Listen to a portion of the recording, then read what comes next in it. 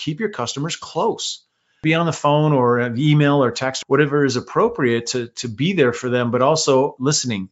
And that's how you answer that question in terms of how do we shift? How do we make changes? Hello and welcome. I'm Rob Levitt, and you're listening to C-Suite Marketing, expert conversations on executive engagement. C-Suite Marketing is brought to you by our friends at Boardroom Insiders, a business intelligence platform that makes executive engagement easier than ever. Learn more at boardroominsiders.com. Learn more about this podcast at itsma.com. You'll find today's show notes, other episodes of C-Suite Marketing, and all sorts of other research and insight on executive engagement. And please subscribe on your favorite podcast platform. Now for today's show. I'm here today with Lee Odin, CEO and co-founder of Top Rank Marketing, a digital agency with a strong focus on influencer marketing for B2B. Lee, welcome. Thanks for joining the conversation. It's great to be here, Rob. Excellent. Tell us a little bit more about the agency. The agency is B2B focused, B2B marketing focused. We are a content marketing agency focused very much on influencer marketing. What we're doing with influencers, of course, is creating content. And our roots as an agency are in actually SEO. I started in SEO in 97, 98. And so we have this sort of findability and credibility intersection with content, making sure content can be found in all the places where customers are looking. And at the same time, making sure that content is credible and actionable. So we're supporting companies like Dell, LinkedIn, SAP, with influencer content programs, as well as SEO, all sort of baked into what we call a best answer marketing strategy. Great. So let's talk about executive engagement, kind of C-suite marketing. I mean, this is the audience that's typically the hardest to reach, whether it's with content or on social or, other approaches. Before the pandemic hit, before kind of everything changed, tell us about what you found most effective at kind of that high end of digital and influencer marketing.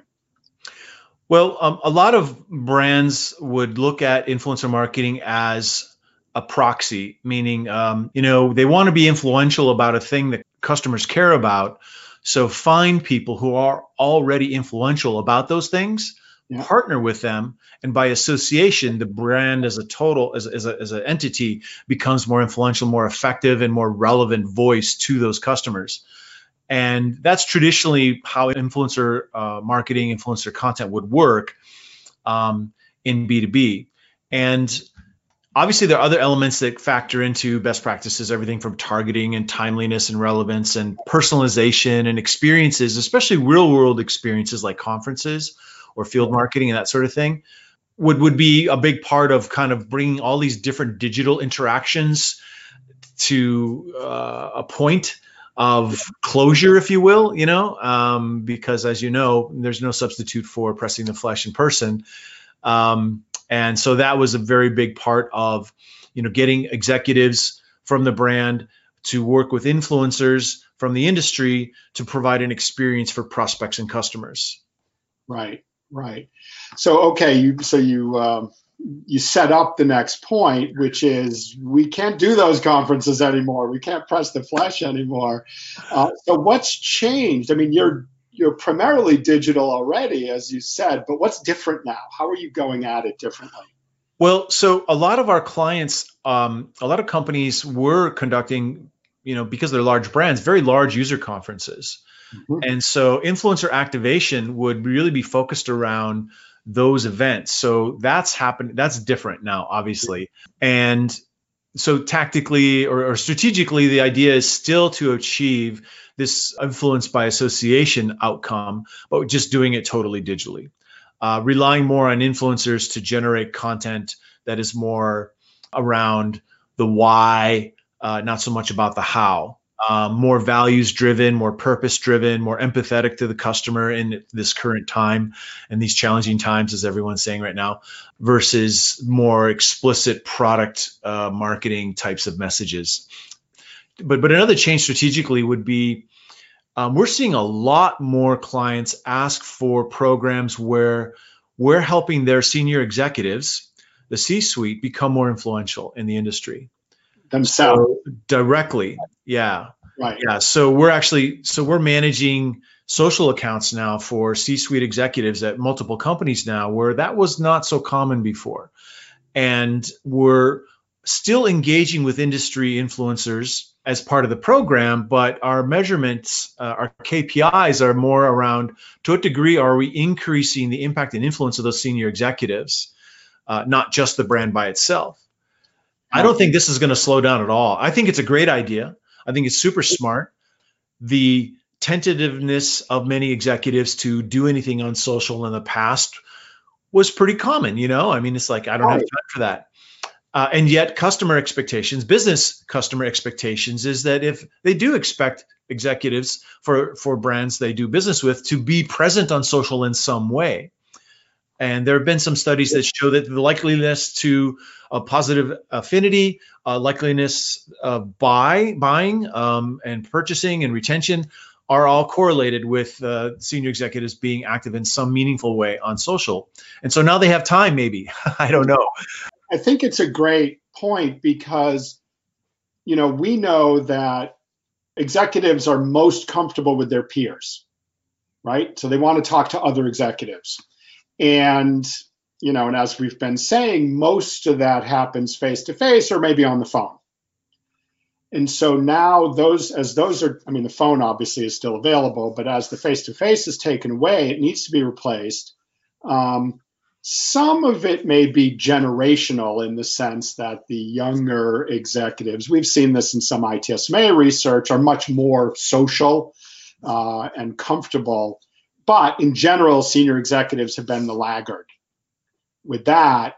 And so I love that you're seeing that shift. It's part of this, I'm sure you've heard we've just gone through 3 years of digital transformation in the last 3 months. Right.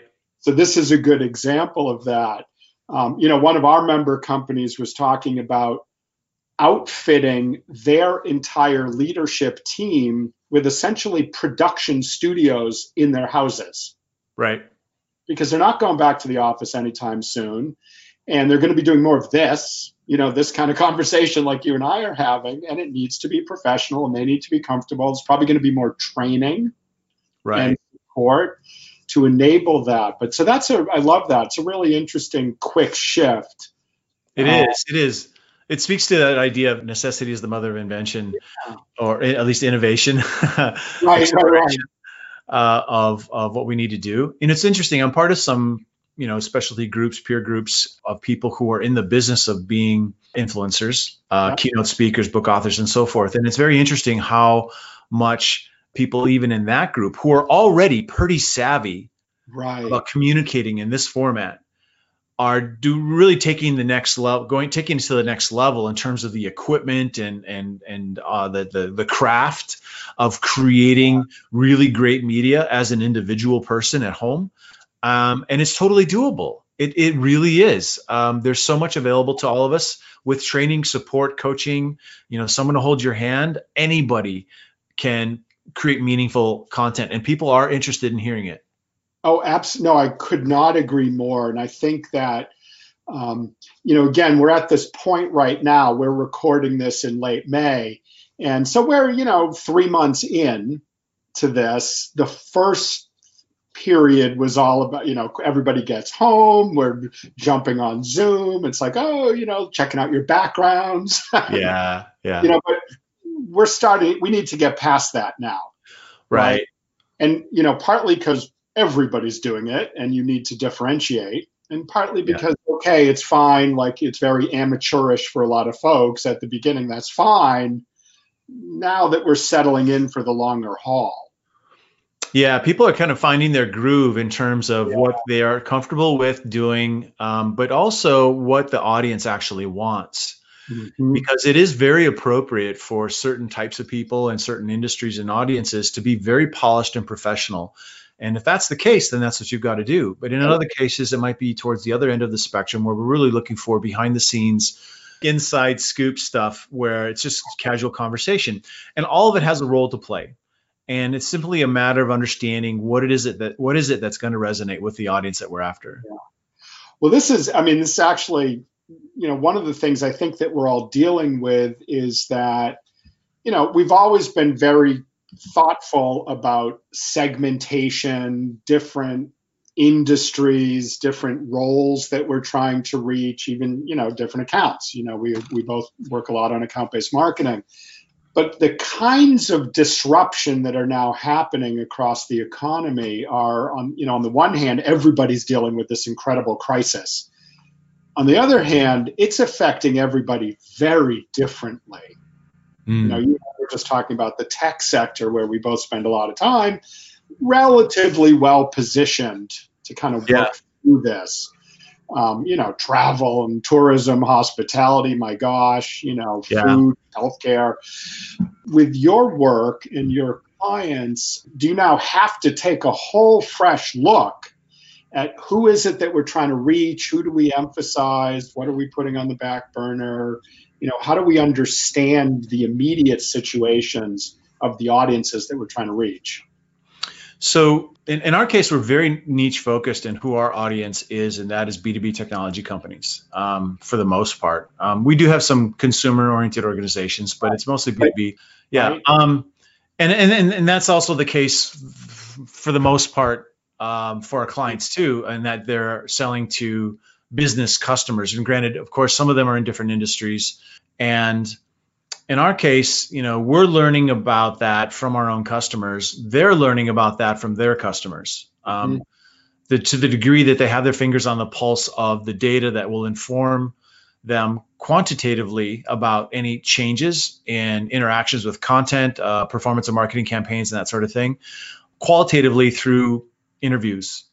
One of the recommendations I made a lot, and I've done a bit of editorial on should you keep marketing during the pandemic? Yes, of course. You just have to do it differently. And one of the most important things you have to do is keep your customers close. You've got to be on the phone or email or text, whatever is appropriate to be there for them, but also listening. And that's how you answer that question in terms of how do we shift? How do we make changes?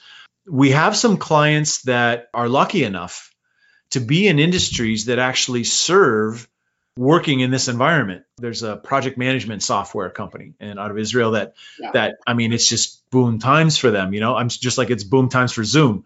And so, but we still made a shift there. Instead of explicitly selling the product, it was more about how are we donating this product to solopreneurs and people that are really hit hard right now, individuals or small businesses. And so there's a couple of clients in that category, that category where what they offer totally helps you as a business do business in the new virtual world or the way we are.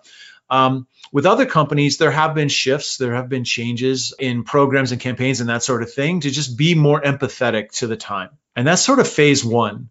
And then people are getting a little tired on the receiving end of that's what I think challenging times. We're there for you. Exactly. And so I don't think I don't think we've sponsored any emails going out saying that from the CEO of our client. Like they've done that on their own, but we're not in that business. We're a little more about, okay, when we talk to industry experts that have the ear of customers, of buyers in that client's industry, what are they saying? Partnering with them on shifts in messaging. They're on the ground, so to speak. They are part of the peer groups that buyers are also a part of. They just happen to have the larger network and ability to create media, and they publish. Right. So that's where influencer engagement has been instrumental in informing any shifts. It hasn't worked across the board, but where we do already have relationships with those influencers, we are tapping them for partnerships and information or insights around how messaging might shift, and focusing a little bit differently might be better to serve our clients.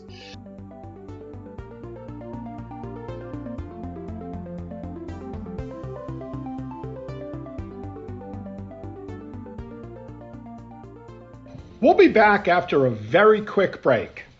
Enjoying the podcast? Want to learn more about C-Suite marketing? Send us a comment and we'll add you to a drawing to win a copy of my colleague Bev Burgess's book, Executive Engagement Strategies: How to Have Conversations and Develop Relationships That Build B2B Business. Okay, now back to the show.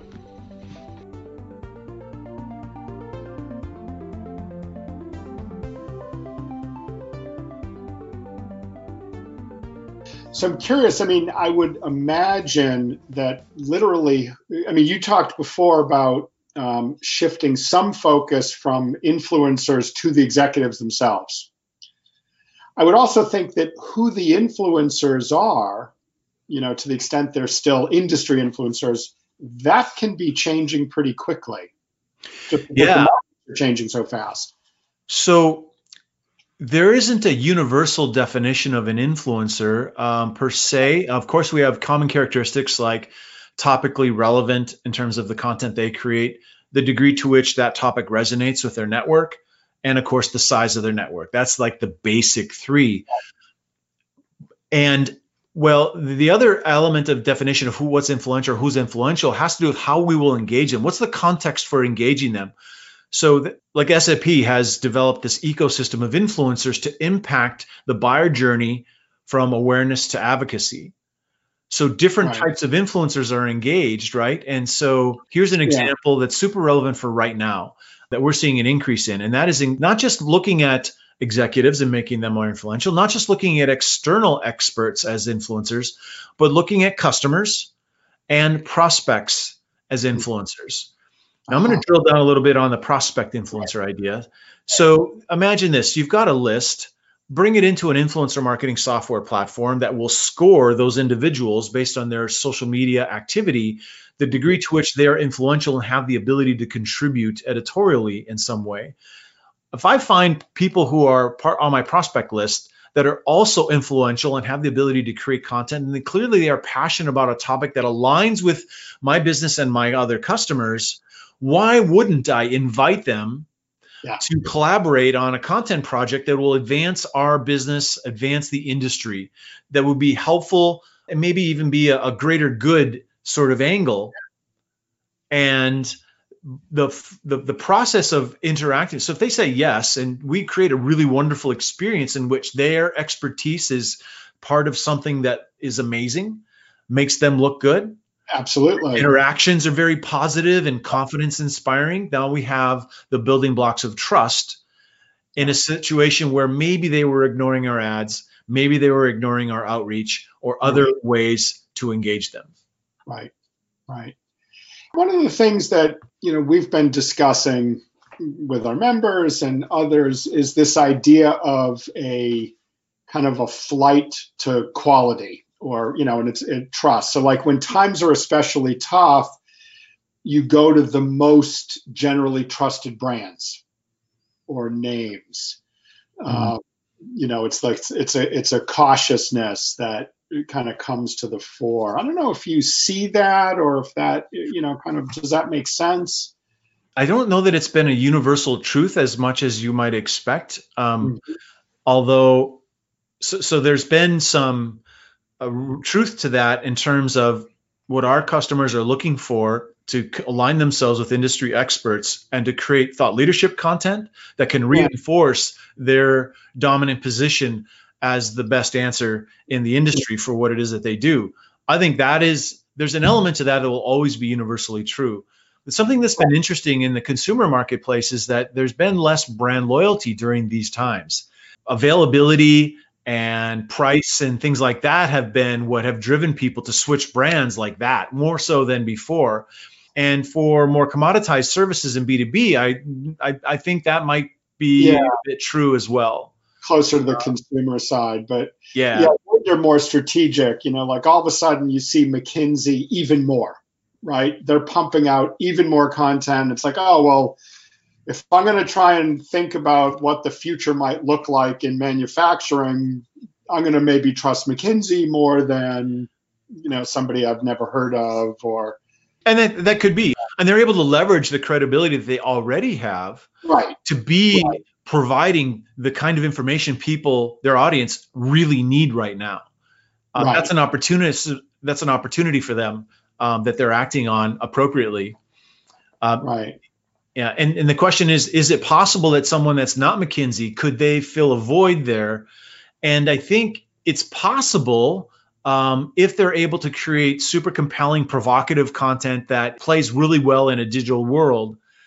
Well, You know what I yeah, mean? exactly. I think that's the side is like things can spread very quickly. And, again, the kind of senior executives that we're talking about here in terms of our clients, customers, right? The heads of the retail companies and manufacturing companies and so on that the tech companies we work with are selling to, they're, omnivorous when it comes to new ideas and information. I think Right. even especially now.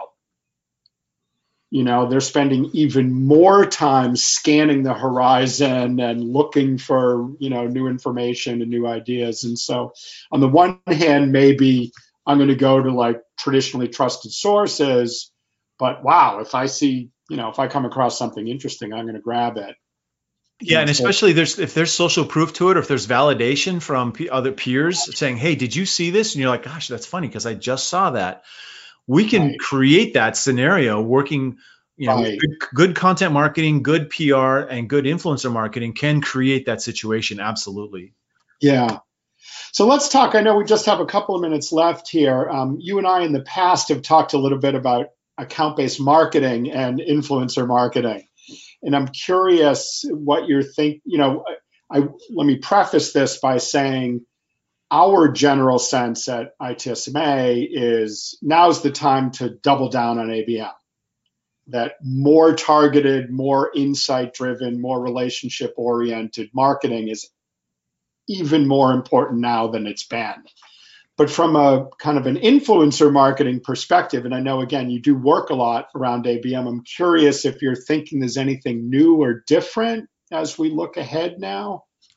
I think that it's really, I think it's really important for brands to be thoughtful about what they do now, so that as things start to shift in a more stable way, if you will, are they going to be thought of in a positive way? Will there be positive affinity associated with their brand based on what they did now when things start to normalize or not? And I understand that marketing is more challenging right now in terms of what we knew to be the status quo and what worked before. Right. And our sales goals have not changed. I mean, the work still has to be done. We still have to meet those numbers.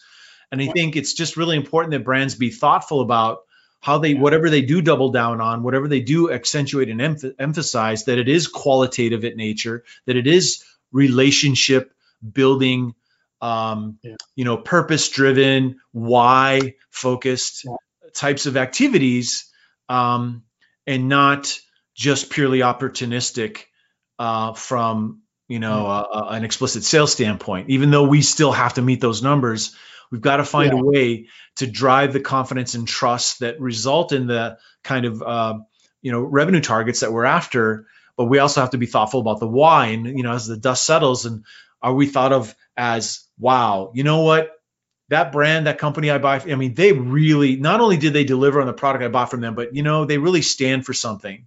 And going forward, they are clearly a leader in my industry in the world as it relates to how we do business. I think that's something B2B brands need to be even more thoughtful about now, and how they can set themselves up for success in that respect in the future. Oh, that's great. So I have two last questions, and they're kind of opposite ends of the spectrum. So I want to start with a super tactical one, and it's something you mentioned early on. A lot of the work that you've been doing has been tied to big events, user events, customer events. Those are gone, but they're being replaced by these big virtual events. And so I'm curious if, as your clients, you're an agency, as your clients are beginning to look at, okay, we can't just cancel or postpone. We need to recreate now. Right. Large, interactive virtual events. Are you starting to plug in some of your work and programs to those? Creating. Yeah. And the work that we do is already digital. Granted, when, we would manage the influencers going to the event and manage the live streaming and the content they would create at the event, and then the repurposing of the content after the fact. Well, we're doing the same kinds of things. They're just not physically at the event. They may be live blogging or making, Twitter or social comments about presentations that are happening during the event, but supplying them with schedules. So, there's an operations aspect to activating a group of 25 people during an event that, is great to rely on someone who loves to do that sort of thing. And it manifests in terms of social presence and driving conversations around the topics that are associated with the event before, during, and after. So generally, those activities haven't changed. It's just the execution has changed a little bit. Yeah. Okay. All right. So last question, I want to zoom back out again a little bit. And, again, you're on the agency side. And so you're working with ITSMA members and other kinds of big companies as a part of typically much larger programs. And so one of the things we always talk about with executive engagement is the orchestration and the coordination challenge. Marketing activities, you've got events, you've got sales and account teams who are reaching out, you've got your own executives. So I'm curious, Lee, from your perspective, what you have seen to be effective and maybe not as effective in terms of coordinating the kinds of programs that you're doing with your clients with some of these other related and overlapping activities. Yeah, this is one of the wonderful things about working with large, complex organizations, because obviously you have different business units with different objectives, not just different departments within corporate, but you have people vying for the same resources, and in my case, the same influencers or the same brand social channels for amplification of activities. And ultimately trying to reach the same customers and prospects and so there's got to be some operational decisions made at the brand, at the company, about coordination. There's got to be common ground in terms of goals we're trying to reach, obviously, but what is the processes that we're going to follow that are enable interdepartmental collaboration, that allow for regional specific collaboration relative to a particular marketing initiative or a brand initiative. There's technology that facilitates that. I think process and technology, I know you've heard the old adage, people, process, technology, right? It's always about that inevitably, but so much here in this case. And so as more folks are like, well, you have people in marketing and comms that are used to using brand social channels, and now you have some other folks entering into the situation, and they want to get on some of that space too. And it's like, well, you don't understand. We can't post 55 things in one day. Right.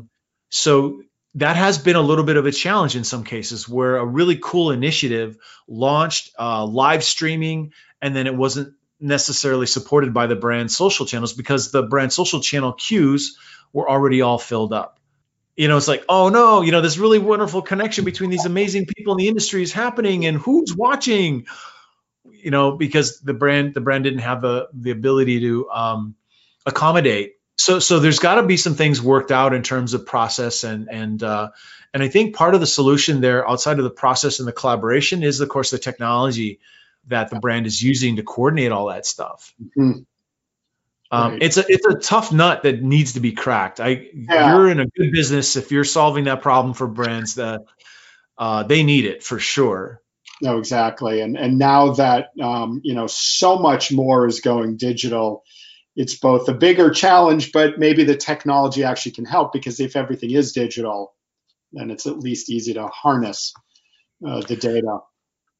Well, yeah, sure. And the thing is like I mentioned, the expression best answer marketing strategy, this idea of that the buyer is going wherever they want to go to source information and have content consumption experiences.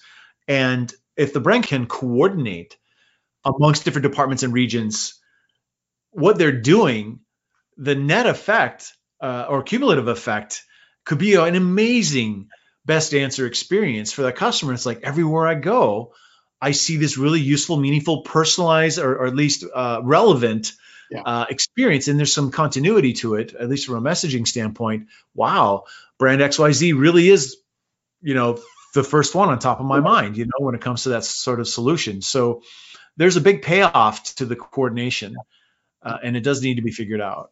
Great. All right. I'm going to let you go in a second. Any final thoughts? I think, more than ever, this whole idea of empathy really, so much of, buyer targeting is about data, and I get that, but there's got to be a qualitative measure more now than ever in terms of understanding what executives want and, empathizing what life must be like for them, working from home and having to solve these big, tough challenges on top of all the other things that they've got to figure out. And how can you provide value to someone in a situation like that? I think empathy is how you get there, listening. Data is still part of the solution, but I really think it's more important to do that now, executive engagement, than ever before. Great. All right. I think that phone call is our clue. All right. Well, thanks a lot, Rob. Top Rank Marketing. Great conversation. I'm Rob Levitt. We'll look forward to continuing the conversation soon. Lee, thank you. Thanks for listening to C-Suite Marketing. I hope you got at least a few new ideas. Let us know what you think and send along any questions or suggestions for upcoming episodes. And if you really enjoyed the show, do us a favor and tell 2 friends. Do us another favor and check out our sponsor, Boardroom Insiders, a business intelligence platform that makes executive engagement easier than ever. Boardroom Insiders helps you close bigger deals faster. Learn more at boardroominsiders.com. And don't forget to visit us at itsma.com for more on this podcast and more insight and inspiration on executive engagement, account-based marketing, thought leadership, and other B2B marketing priorities. Thanks again for listening, and have a great day.